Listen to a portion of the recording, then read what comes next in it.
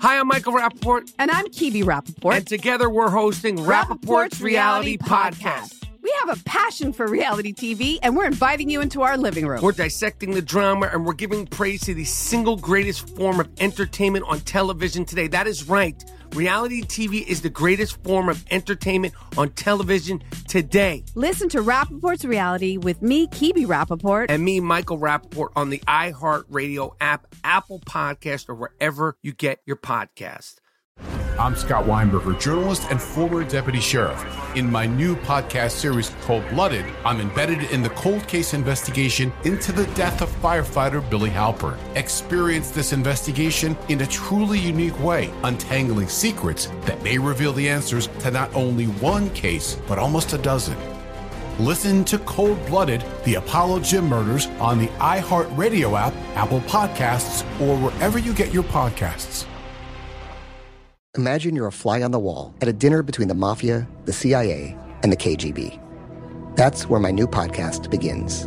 This is Neil Strauss, host of To Live and Die in LA, and I wanted to quickly tell you about an intense new series about a dangerous spy taught to seduce men for their secrets and sometimes their lives. From Tenderfoot TV, this is To Die For. To Die For is available now. Listen for free on the iHeartRadio app, Apple Podcasts, or wherever you get your podcasts. I used to have so many men. How this beguiling woman in her 50s, she looked like $1 million, scams a bunch of famous athletes out of untold fortunes. Nearly $10 million was all gone. It's just unbelievable. Hide your money in your old rich man, because she is on the prowl. Listen to Queen of the Con, Season 5, The Athlete Whisperer, on the iHeartRadio app, Apple Podcasts, or wherever you get your podcasts. From UFOs to ghosts and government cover-ups, history is riddled with unexplained events. You can turn back now or learn the stuff they don't want you to know.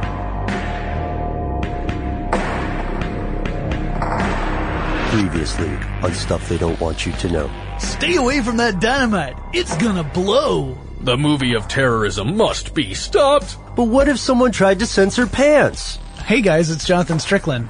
I'm from Tech Stuff, and I'm still in this room with you. Yes, this is part 2 of our episode, so let's just hop in, Matt. What do you think? You know who we are. I'm Matt. That's Ben. This is Jonathan. We're having a great time, and it's getting hacky and kind of North Korea-y in here. Yeah. Another thing to remember about this, something else that doesn't necessarily point the finger at North Korea, but to show the magnitude of this attack. It wasn't just the information was stolen. They wiped computers at Sony Pictures. Right. So people who came into work on that Monday, I read an interview with the guy. Mm-hmm. He wasn't named, but he was an employee of Sony Pictures. The aftermath of Sony. Yes. Mm-hmm, yep. Where he said, we come into work on Monday, we turn on our computers, we're working, suddenly all the computers go black. We figure there's just some sort of network error or something. We realize that there's a real problem, and we go home not thinking it's a big deal because it was the week of Thanksgiving, which is a holiday week here in the United States. Right. So they went home thinking, we'll just come back and it'll just be an extra long holiday. Whee, hooray for us.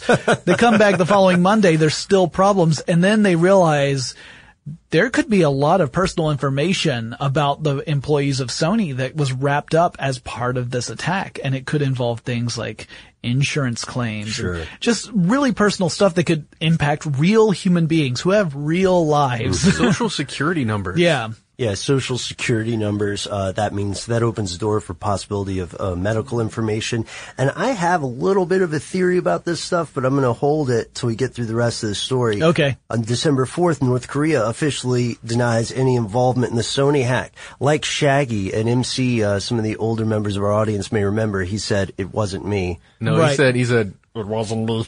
Wow, that's not bad. Hey, Shaggy, formerly a Marine as well. Whoa. What? I didn't see that coming. Get on the ground. It wasn't me. But these leaked emails are still coming out. Journalists are all over this, scouring the documents. The spokesperson, now remember, we said that, December 4th, right? North Korea officially says it wasn't me.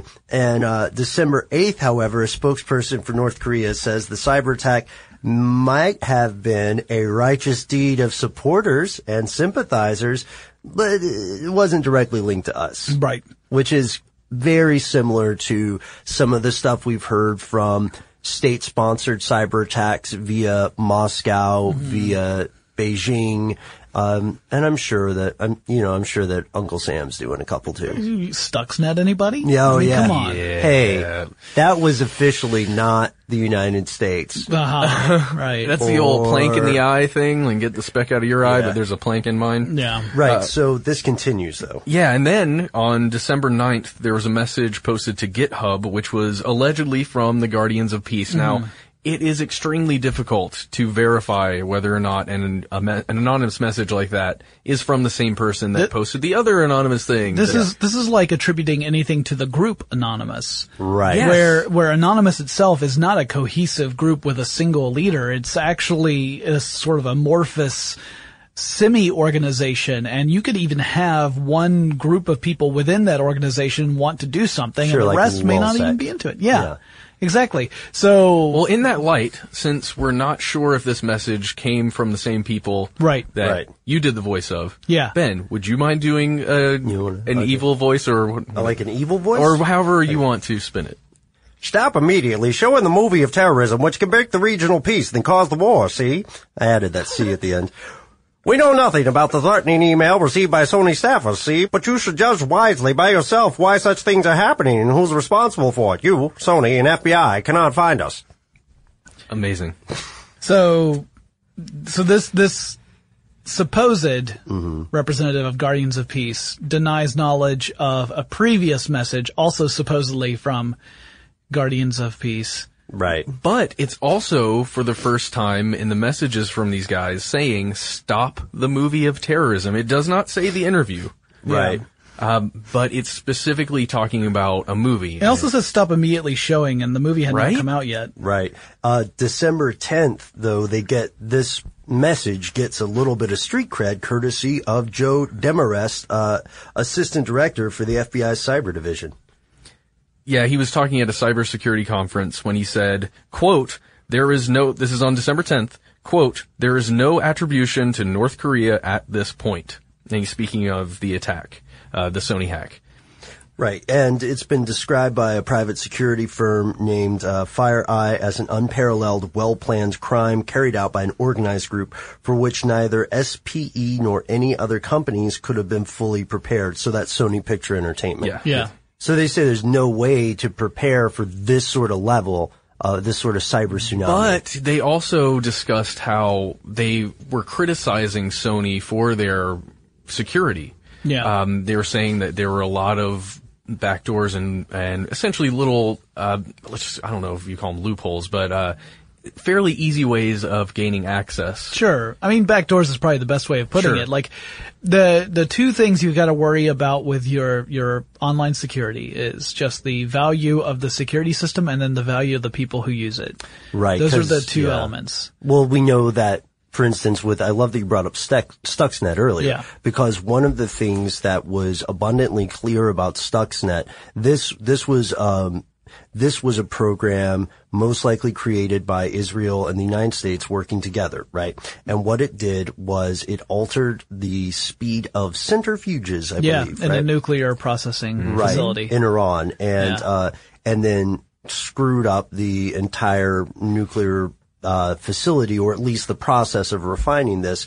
Those computers, however, were offline, which means that the only way that Stuxnet could be introduced into that system would be via USB drive, maybe? Yeah, thumb drive of some sort, or some other physical delivery system, which would mean getting physical access to those machines, which would mean either infiltrating the system entirely, as in having a cover agent going in and becoming part of this, or more likely using social engineering to get access, using just simple lying to people. It's really easy. If I walk into a company and I tell an overworked receptionist that I'm there because there was an IT issue and I need access to a certain floor, 9 times out of 10 I get that access. You know? Really? He does it all the time. You do, John? Yeah. Well, me personally?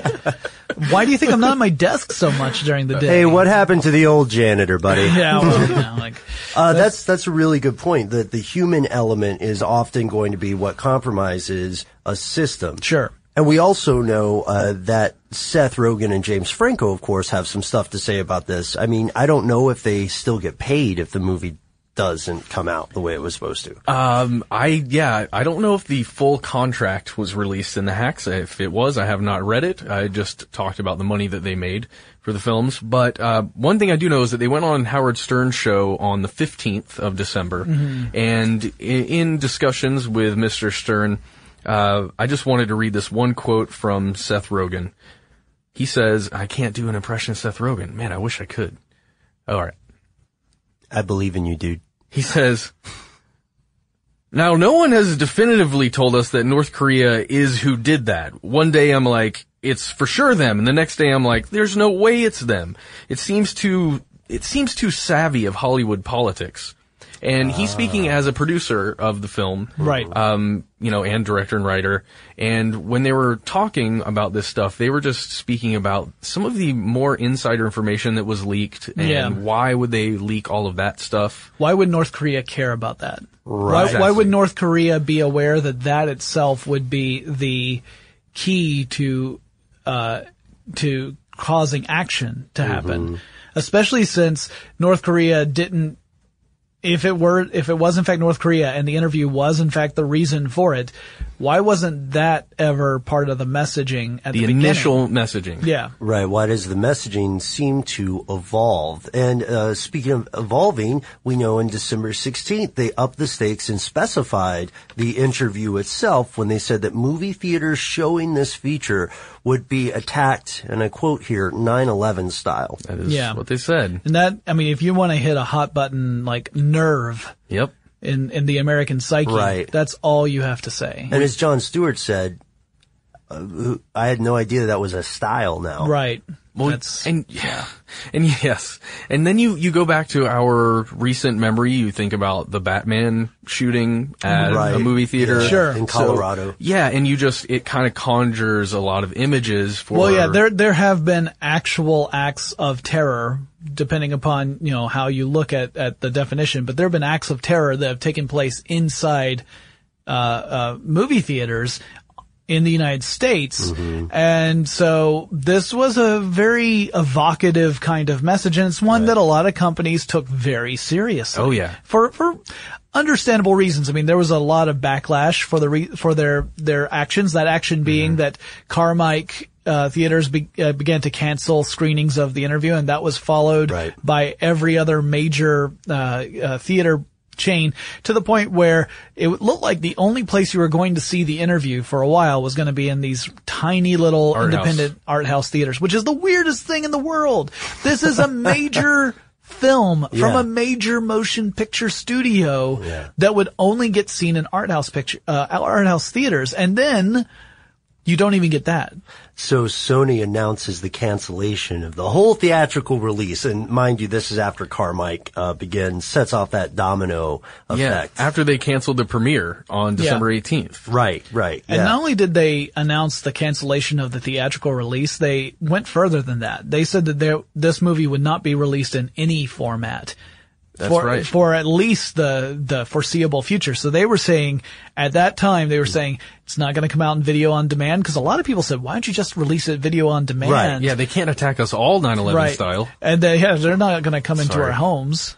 But there's not going to be that. You could do it as, DVD or Blu-ray, but they were saying, no, we have no plans to release this film in any form. And, Reddit even banned a couple of users. That's how you know stuff's getting real, for, sharing some leaked documents. And I think for possibly trying to find the actual interview.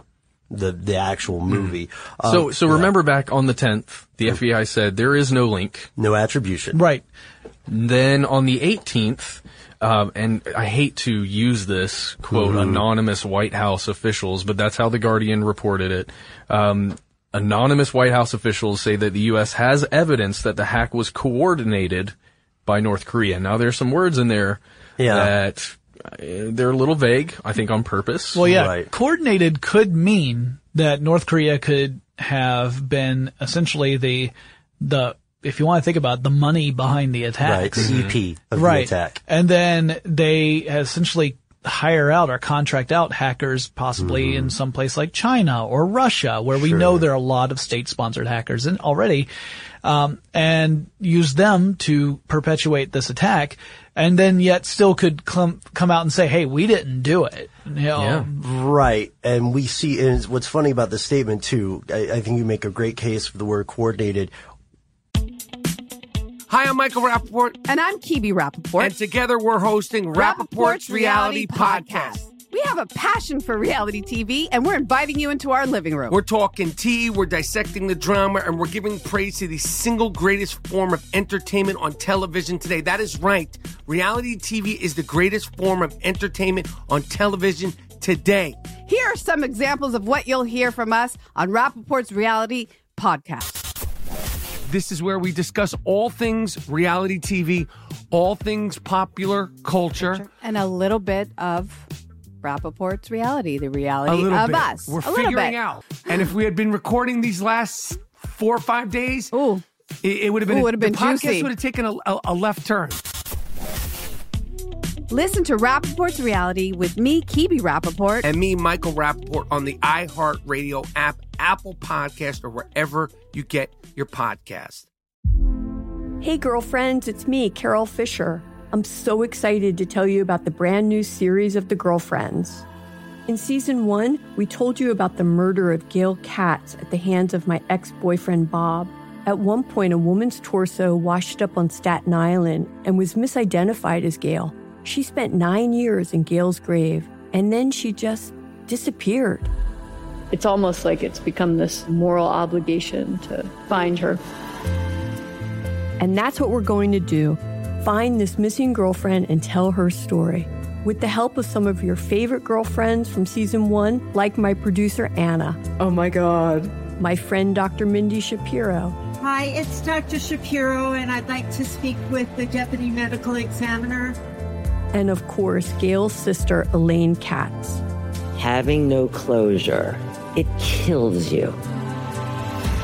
Join us as we try to solve a 35-year-old cold case. It's not going to be easy, but it's going to be one hell of a ride. What? I can't believe this. Listen to season 2 of The Girlfriends, Our Lost Sister on the iHeartRadio app, Apple Podcasts, or wherever you get your podcasts. I'm Scott Weinberger, journalist and former deputy sheriff. In my new podcast series, Cold Blooded, The Apollo Gym Murders, I'm embedded in the cold case investigation into the death of firefighter Billy Halpern. It's just a shame, that they took him from us. Experience this investigation in a truly unique way, knocking on doors, uncovering new evidence, including the DNA of a potential killer. My name is Danny Smith. I'm a detective with Miramar Police Department. This is Scott Weinberger. We're actually reopening an old case, and your name came up. Untangling secrets that may reveal the answers to not only one murder, but almost a dozen. I thought they were going to kill me, so I kept my mouth shut and I didn't say anything. All these years, I didn't say anything. Listen to Cold Blooded, The Apollo Gym Murders on the iHeartRadio app, Apple Podcasts, or wherever you get your podcasts. This is Neil Strauss, host of the Tenderfoot TV true crime podcast, To Live and Die in LA. I'm here to tell you about the new podcast I've been undercover investigating for the last year and a half. It's called To Die For. Here's a clip. All these girls were sent out into the world and they were told, try to meet important men, try to attach yourself to important men. The voice you're hearing is a Russian model agent telling me about spies sent out to seduce men with political power. The war in Ukraine is also being fought by all these girls that are all over important cities. For the first time, a military-trained seduction spy reveals how the Russian government turned sex and love into a deadly weapon. If you want to kill your target, it's easy. You just seduce him, take him somewhere, start having sex, and then he's very vulnerable, so you can kill him easily. To Die For is available now. Listen for free on the iHeartRadio app, Apple Podcasts, or wherever you get your podcasts. Folks, ladies and gentlemen, whenever you read a report that says anonymous White House officials or a government official who did not want to be named, that means that they're giving a leak with the blessing of whichever institution they originate from, and also it's meant to avoid some responsibility of an official statement. So that anonymous White House official who said that, everybody in the White House was like, yeah, that's fine. But, don't say your name, don't say you said it. Yeah, it's so weird how that works, the strategic leaking of information like that. I wish I could strategically leak information like that. I wish I could just strategically leak. I've just been leaving a trail all over the house. That's what that was. So, so we've solved one mystery on the show already. We know that President Obama says he has a problem with Sony refusing to release the interview. It's bowing to terrorism. He made a full-on statement about it. Yeah, so he officially says something later. Yeah. Well, and this was the backlash I was talking about earlier, right? Yeah, there were a lot of people who immediately criticized the theater chains for pulling it out, and then later criticizing Sony for saying that they were not going to release it under any format. Right. And these were people, and I include myself in this, who didn't necessarily have any desire to see the movie. They just didn't like the precedent this was setting. Mm-hmm. Now, personally, I didn't like the precedent of saying your threats are effective and therefore you can affect me, because 2014 was the year of the security breach. Right. You had so many companies hit by different security breaches. Home Depot, Microsoft, eBay, Mt. Gox, Target. Well, that was technically 2013, okay. but the fallout continued. And the CEO of Target stepped down in 2014 because of those. So we've had a whole year of security breaches, and then when you have this happen and you have a threat, a non-specific threat come in. And then you see this dramatic reaction to it. The message that sends out to everybody, the perpetrators and everybody else, is that with some effort, you, an individual or small group of individuals, can impact an enormous number of people, an entire industry of people. And that opens the floodgates for people to say, well, heck, I could do that. I mean, even just for giggles. Like, I don't have any ideological problem with anybody, but the thought of being able to affect that many people is really appealing to a certain group of folks. Yeah, I mean, how far away are we from a supervillain just co-opting YouTube and appearing and being like, attention America, if you do not immediately reassemble the cast of Night Court, there will be grave consequences. Yeah, I'm going after PewDiePie. That's what I'm just going to appear in front of all of PewDiePie's videos. Oh boy. Don't do it. I would never do that. Well, I'd just like to say that it's not releasing this movie at all, if that is indeed what happens, which it doesn't seem to be what's going to happen. Yeah, we'll get there. But if they did that, then it would be effectively paying a $47 million ransom or however much it costs to create the film, plus whatever money they would have made opening day on Christmas when everybody goes to see movies. Yeah. And having to cancel those public appearances too. Oh yeah, like the Tonight Show, they didn't go on there, all those things. It's just crazy to think if you cave to this, just what you're giving up. And the FBI comes back around, and now we're getting closer and closer to the present day because they say, in a statement released on Friday, this is via The Guardian, the FBI said a technical analysis of the malignant software known as malware. That just hurts me. Used in the attack has been linked to other malware that the FBI knows North Korean actors previously developed. There were similarities in specific lines of code, encryption algorithms, data deletion methods, and compromised networks, the FBI said. I like how they explain malware, but not encryption algorithms. Yeah.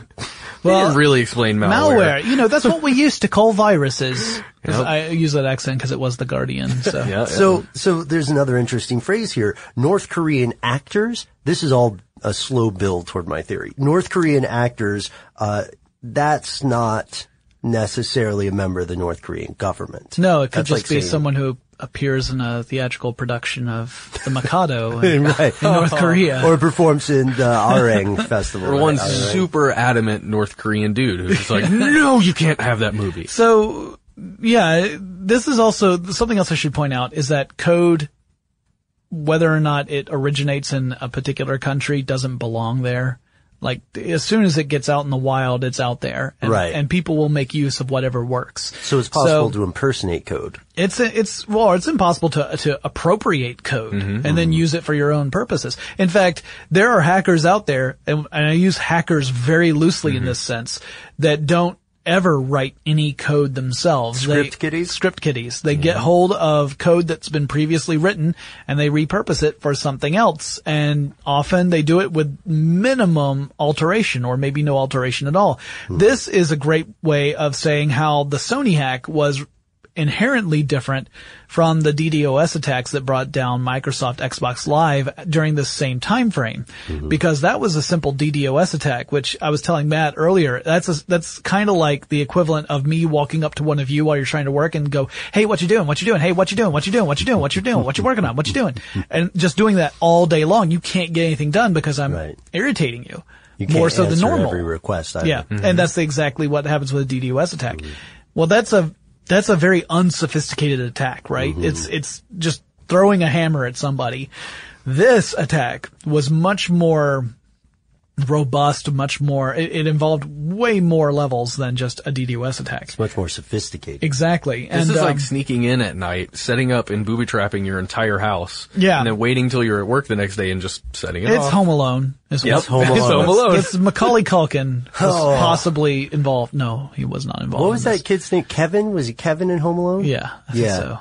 So now we know what Kevin's doing. He's hacking. Yeah, he's hacking into Sony Pictures. He's getting his revenge in Hollywood for Home Alone 3. Home Alone 7 is what he's looking for. But no, I mean, this is the reason why I bring all that up. Yeah. Is that it is possible that someone could be using code that does in fact have code coming from North Korea and not be connected to North Korea. Yeah, that's really it's good also point. possible the other way. So. Or maybe using it on purpose because it did come from North Korea. It could be. And in the murky world of espionage, those kind of things are not impossible. I mean, I don't know if they are possible. I think it's a leap to say they're plausible. But what about this? Here's an interesting statistic. North Korea has about 1,000 email addresses. And for comparison, you can find about that many, according to a recent story by NPR, you can find 1,000 email addresses in maybe a block of New York City. Yeah, I mean, I've got like 40 or 50 myself. That's true. You know? Wow. That's probably an exaggeration. Right. So on the whole, the North Korean population is not full of, tech literati. Well, they're most of them are not allowed to have any connection to the internet. There's a couple of other interesting points that have kind of unraveled over the last couple of days as we record this. One is that the internet in North Korea suffered some major slowing down to the point where people were saying no one would be able to connect. And that raised questions. And we don't have answers for this. It raised the question of, is this at all connected to this Sony hack? Was it a retaliation? Because there was a statement of there would be a proportional response to any attack that was against the United States. So how do you, what's proportionate to having a company have its... What North Korean film company do you go after? Do you shut down the military and government access to the internet? Because that's pretty much the only people in North Korea who have the access we're talking about. Or was it some totally unrelated group that decided to take it upon themselves? Kind of the way North Korea was saying, hey, it wasn't us, but whoever it was, you guys are awesome. So is it the same thing, but now going against North Korea? Or could it just be a system failure that has nothing to do with any of this? And the pure answer is that we do not know. Only the people who would be responsible would know if in fact someone's responsible. Wow. There's also the possibility that due to international tensions, between the triumvirates here of North Korea, China, the United States. We should also add South Korea and Japan. Sure. There's a possibility that this might be handled in backdoor channels differently than it's handled in the public sphere. And this is something that quite often happens, in dealings between North Korea and many other countries. And I know this because during the last round of failed nuclear talks, a North Korean, a member of the North Korean Foreign Ministry and his entourage visited the school I was at the time, and their conversation was completely different, worlds away from what you would see on North Korea's official website, which you can visit and is in English and Korean. Yeah, he was telling me about that. I don't know if you want to read it. But I mean, I think part of that is like, the idea of saving face, right? Yes, absolutely. It's the whole idea of how can we diffuse the situation where no one looks like they are backing down. Right, or apologizing, or weak. No one can look weak. Speaking of that, on December 19th, we were talking about this, Jonathan. North Korea offered to set up a joint inquiry with the United States to find out who was behind this hack. Yeah, they said we don't approve of all the things that have happened. We do think that they had a noble goal in the sense that this movie is an insult, but we weren't responsible, and we will help you find out who is. And the United States said, thanks, no thanks. But here's the thing. There are so many different layers here, right? Right. Yes. The layer of, there's the perception of whether or not North Korea is being sincere in its offer, whether they're being, whether they are trustworthy, whether we genuinely believe North Korea to be behind the attacks. And we in this room can't say whether or not the U.S. government genuinely believes that. One of the things that came up in the discussion Matt and I had was that a lot of there's no smoking gun pointing at pointing from North Korea for this particular incident that we are aware of, but that doesn't mean there isn't one. Absolutely. There could be one that the FBI is fully aware of, but has not made at all public, and therefore they could be completely sincere when they say, we believe North Korea to be behind this. Hi, I'm Michael Rappaport. And I'm Kibi Rappaport. And together we're hosting Rappaport's Reality Podcast. We have a passion for reality TV, and we're inviting you into our living room. We're talking tea, we're dissecting the drama, and we're giving praise to the single greatest form of entertainment on television today. That is right. Reality TV is the greatest form of entertainment on television today.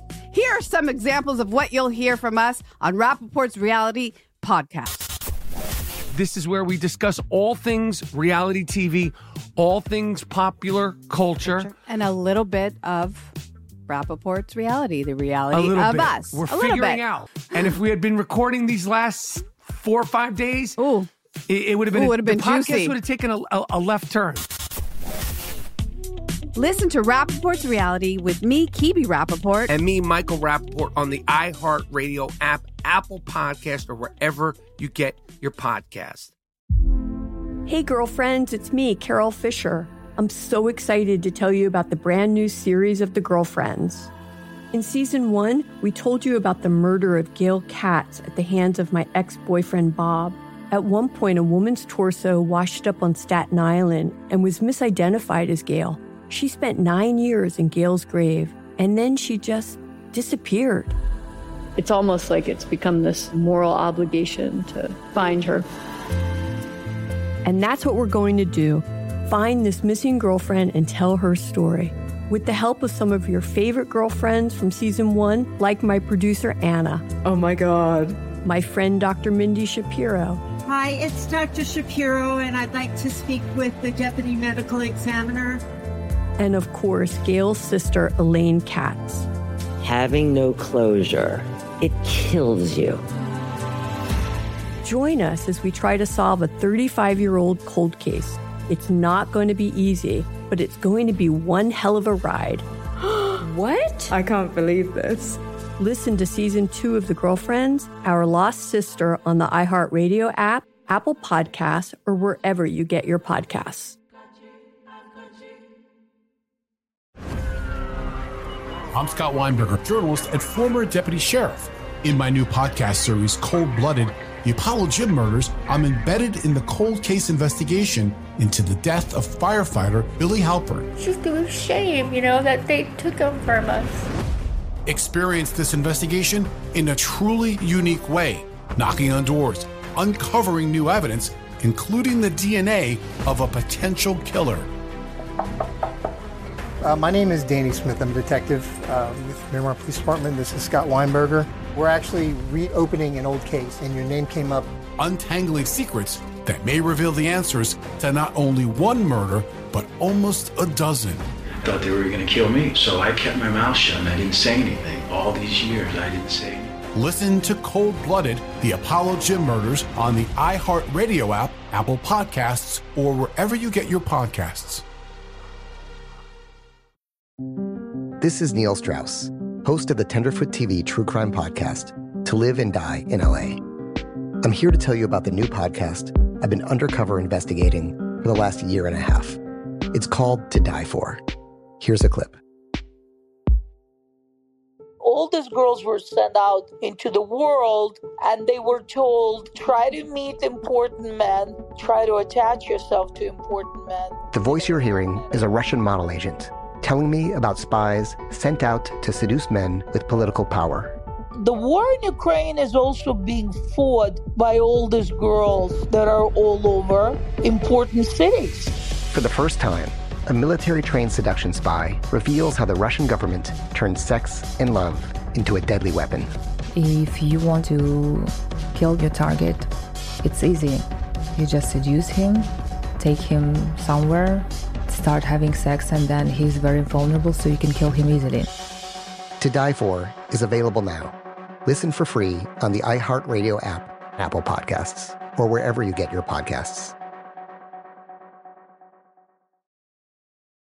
Right. And what would the relationship be? I love that point because there is not an easy black and white answer. I have a little bit of a theory if you guys would like to hear it. I would love to hear your theory. I've got a theory of my own. So I got one too. So, Japan, right, has I've heard of it.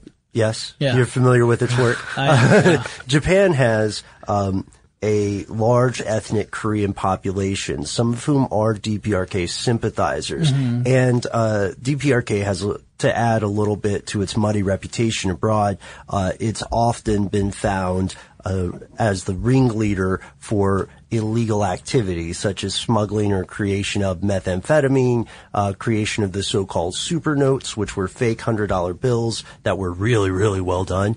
And it is completely possible that one or more ethnic Koreans working in Japan work for Sony and open the door, or there was some sort of exploit that was passed along to hackers. What I don't think happened. I just don't think that, given all of the other concerns that DPRK has right now, and it has a lot, the relationship with the Soviet Union is pretty much, well, the relationship with Russia is pretty much non-existent. Right. The relationship with China is deteriorating, especially in the wake of Kim Jong-il's death. I think this was maybe state approved, but I don't think it was state spearheaded. Okay. If it was, the priorities have to be way off. It's not necessarily the behavior of a rational actor unless there's more to the story. So I think what we're looking at would be contractors, maybe sympathetic hacktivists of some sort, because there are, even though a lot of people don't know this, there are quite a few, sympathetic, North Korea sympathizers in South Korea, in Japan, some of who are legit spies, but many of whom just grew up there and are just supportive of it. Fun fact, the webmaster from North Korea is from Spain. He is a Spanish national. That's really cool. And North Korea has 3 web hosts, so I think it's much more likely that this attack originated from a country with better equipment. I agree with that. I think I'll go a step further. Based upon the fact that we see no real mention of The Interview, the movie of terrorism, in these early attempts where it seems like it's more of extortion. Right. Pay us or this stuff gets released. Not stop doing this horrible thing. There's no, the reason why we're doing this is because of this. Now give us money or else we'll release it. Yeah. None of that was there. I think that to me, it seems like it could be at least partially an inside job. Mm-hmm. That, like you were saying, it's someone who is familiar with Sony systems.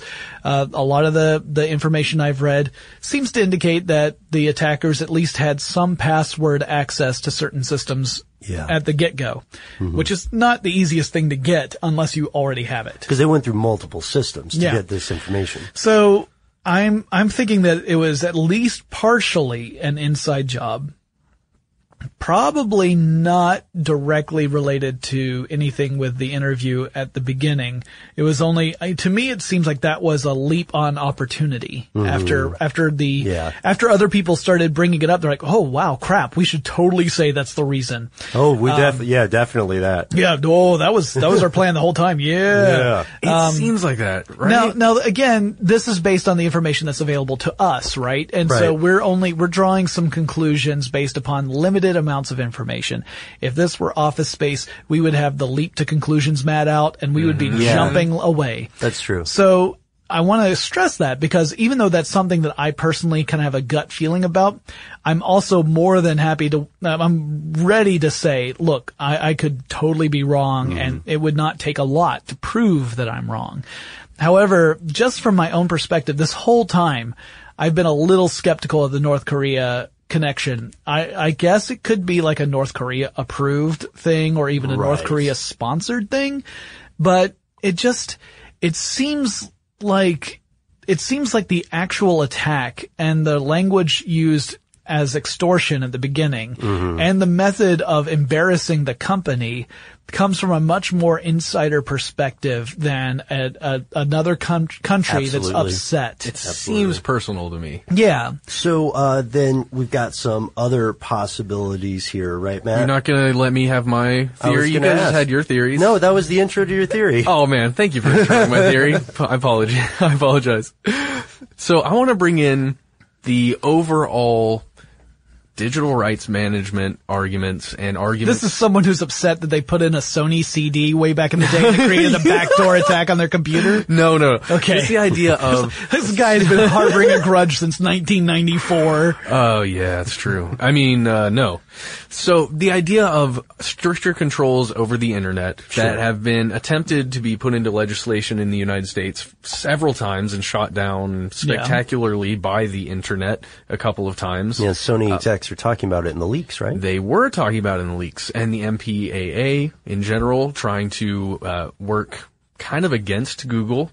I don't know if you've seen anything about this. Not Google, Goliath. Oh yeah, I mean Goliath. Yeah. Come on, man, be cool. Sorry. No, I haven't seen any of this. Can you tell me more about it? Tell me more about Goliath, Matt. Tell the tech guy more about Goliath. Okay, well this is the main reason I wanted you to be in this room besides having all the other knowledge, Jonathan. Sure. To talk about Goliath, because I don't know enough about it. I've barely touched the surface on it, and Ben and I will have to do another full show just on that subject. Absolutely. So, there is, to me, and this is just Matt Frederick's opinion, everybody. This seems like an opportunity, whether or not who did it doesn't matter, an opportunity for those people who want stricter controls and security controls over the internet and search controls through Google for pirated material and all this stuff. It seems like a great opportunity for them to really say, hey guys, look at all the damage this caused. Look at all the monetary and personal just damage that's been caused here. We need your help. Please secure the internet for freedom. This is absolutely what's going to happen. You're going to see lots of companies that have a vested interest in keeping their intellectual property private from, jumping at every single possible opportunity to do so, to protect themselves, even at the expense of the ability for the rest of us to use the internet the way we've become accustomed to. However, that being said, it's a very difficult argument to make from that perspective simply because the damage that was done to Sony went well beyond a few movies being leaked to the internet. Right. In fact, if you were to argue that was the major cost of the damages, everyone would laugh at you because, it's hundreds of millions of dollars potentially. And we've had this discussion before too, that a stolen movie doesn't necessarily mean a lost ticket sale. Like one, you can't guarantee that the person wouldn't go and see it anyway, or two, that the person would have seen it had they not pirated it. That's another argument. I think that it's one of those things that's going to ramp up the discussion about internet security. It's going to end up having a lot of companies propose changes that would be restrictive, but I don't think it's going to go much further than that. And part of the reason for that is also that we have simultaneously going on while this hack is unfolding, the ongoing discussion about reclassifying internet in the United States as a utility, which would give the FCC the authority to actually impose net neutrality rules, which were struck down at the beginning of 2014. Well, yeah, but the problem there is going to be job security. I mean, who's the FCC going to work for? Like, the individuals in the FCC have to think about their career trajectory. Right. They'd have to figure out where am I going to get those huge bags of money that have been left at my back stoop. You can't walk around with an empty burlap sack and a cash sign on it. If anyone from the FCC is listening, I don't necessarily ascribe to this scenario that Mr. Bolin is putting forward. I do. I'll get the email where they'll say, "Don't release this podcast or you will be destroyed." Yeah. The podcast of terrorism. Yeah. Do you understand how the internet works? It's already out there. Right. And I know. I'm ribbing the FCC a little bit, and the people at that agency have at times done fantastic work, and it can be really difficult when there's so much money involved. Let's talk about Project Goliath, though, because you're really interested in this, and it's a strange actual conspiracy, not a theory, but a group of individuals coming together to make a move on what they call Goliath. Yeah, using code words. Whatever that is. Well, I mean, you gotta use code words because you never know when your communications are gonna get leaked. True. To the public. And if you are not covering your tracks and everyone automatically knows you're talking about Google, then, and granted, the secrecy, the veil of secrecy that Goliath provided was not terribly thick. I mean, all of Jonathan's emails are in code, right? Yeah, that's why, the subject, red dog flies at one. You're like, oh, it's that art I asked for that article. Yeah. Yeah, it's it's a red dog flying at 1 o'clock. I thought it was lunch. I thought we were getting hot dogs, but I always eat at like 11:30. I eat early. Yeah, that's Red Dog at 11:30. Yeah, so that's Red Bull at 11:30. So the Goliath story is only partially related, partly because some of the information was gathered from this leak. Right. But it is a collection of different really big entities. Yeah, mostly, Universal, Sony, Fox. Yeah, that are all concerned. Disney is in there too, I believe. Concerned about Goliath's influence on their industry and how they can somehow mitigate that. And you're right.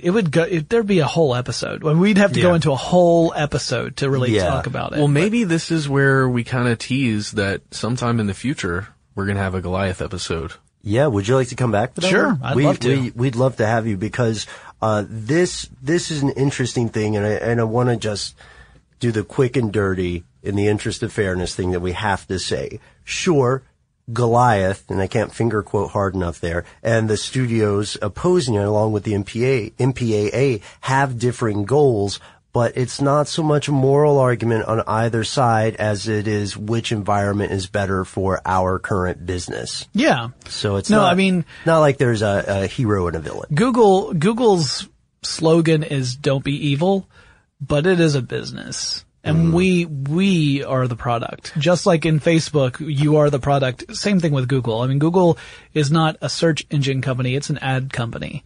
But Jonathan, isn't money the root of all evil? I swear somebody said that. I think that's a Dead Press song. You are wrong. It is the love of money that is the root of all evil. Money itself is not the root of all evil. Wait, but what if? Okay, then what is? Quote correctly. I'd like to point out while you're percolating on that one. I'd like to point out that "Don't be evil" is a very, very different statement from "be good." Sure, you could be totally amoral. Right. Isn't that weird that is the?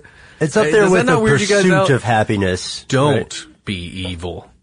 Well, to be fair, though, I mean, we're making it sound really, really sinister, but keep in mind that's what we do here, John. It was a couple of college students who started Google, and they were trying to keep in mind certain values as this thing they had created ballooned well beyond their even their ambition. I mean, they are really smart, really hardworking guys.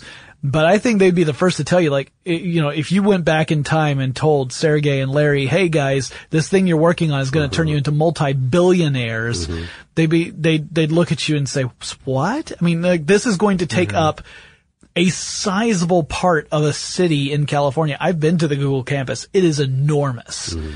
You've got to have a car or a bike to get around from building to building because that's how big it is. And this is one company. It's one of those things where I think they created that slogan at a time when they were just trying to, keep themselves grounded. Right. It's just now, with the benefit of hindsight, now that we see Google as this enormous entity, Don't Be Evil starts to take on a different connotation to us. So we just got to remember the perspective. So I want to add one more thing to the fire here. All right. Do you think that the people responsible for the 2011 hack were also involved in this one?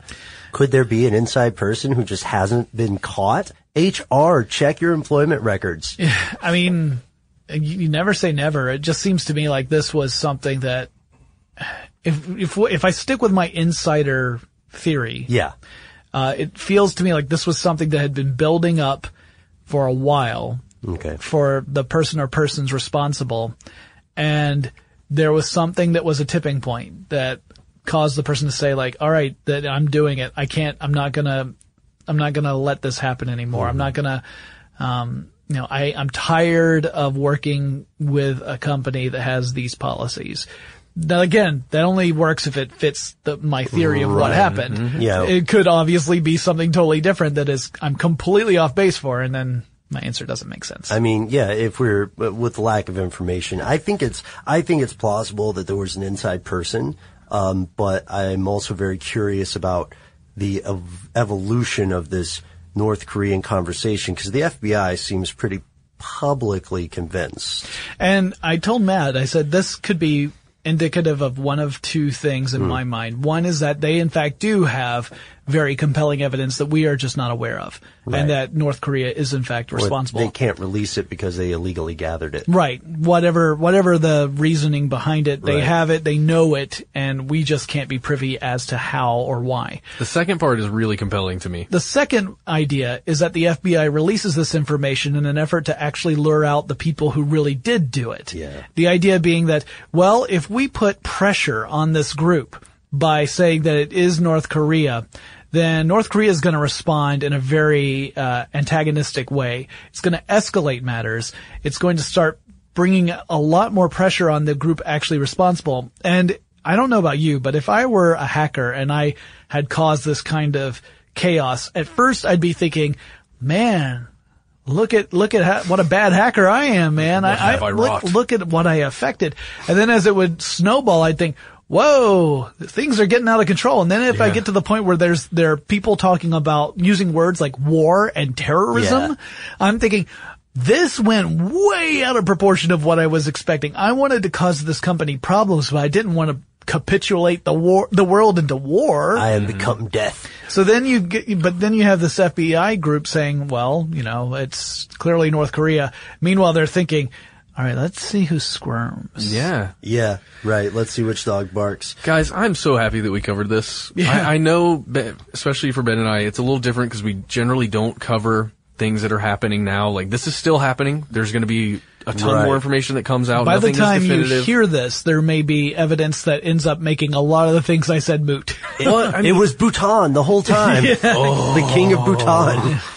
But thank you so much for joining us for this conversation, everybody. Thank you. And especially Jonathan. Yeah, where can people see more of your stuff, Jonathan? Well, they could go to, if you want the super optimistic, happy version of the future, you should go to fwthinking.com. That's forwardthinking.com. That's where I look at the future in all different aspects, not just science and technology, but culture. And it is, kind of the bright, shiny version, not the dark, gloomy version. If you want the dark, gloomy version, sometimes I cover that on my other show, Tech Stuff, which is a podcast you can subscribe to.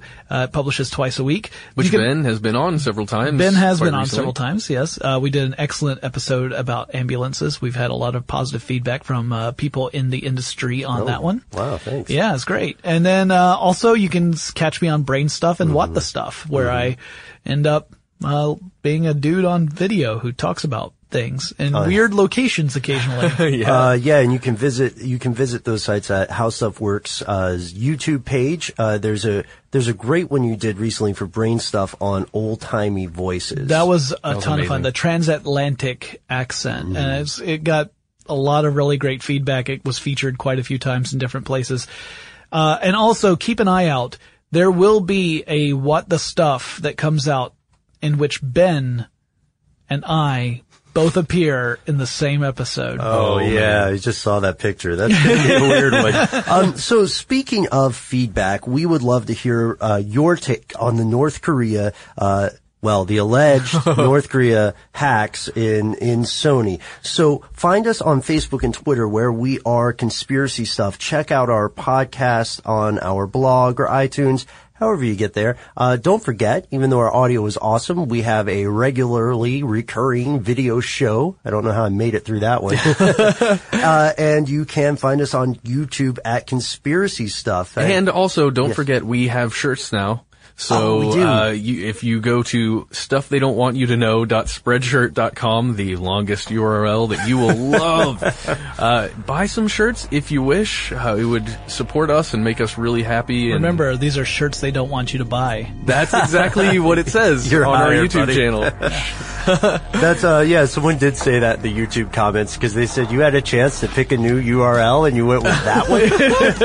We didn't get to choose it, you guys. We didn't. It's not our fault. But anyway, thank you so much again. Can't reiterate enough. Thank you for joining us. We hope your holiday was great and still is great at the end of it right now. And, write to us if you don't like social media and all that stuff. You can always send us an email. We are conspiracy@howstuffworks.com. For more on this topic and other unexplained phenomena, visit youtube.com/conspiracystuff. You can also get in touch on Twitter at the handle @conspiracystuff.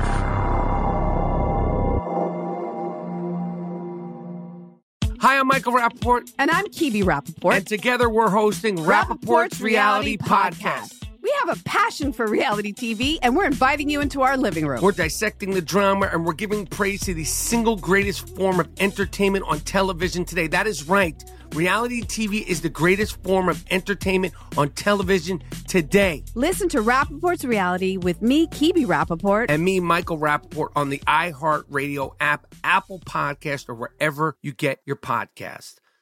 I'm Scott Weinberger, journalist and former deputy sheriff. In my new podcast series called Blooded, I'm embedded in the cold case investigation into the death of firefighter Billy Halpern. Experience this investigation in a truly unique way, untangling secrets that may reveal the answers to not only one case, but almost a dozen.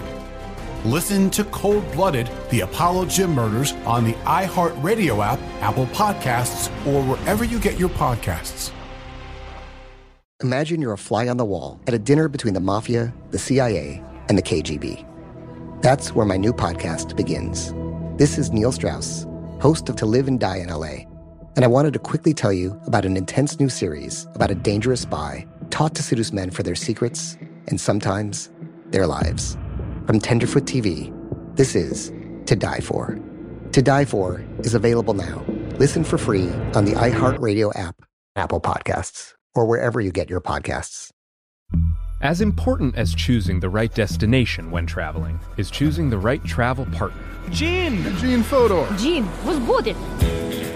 But be careful, because the worst trips result when two partners have two different agendas. The CIA really need your help, Gene. Freeze, Americano! Gene, run!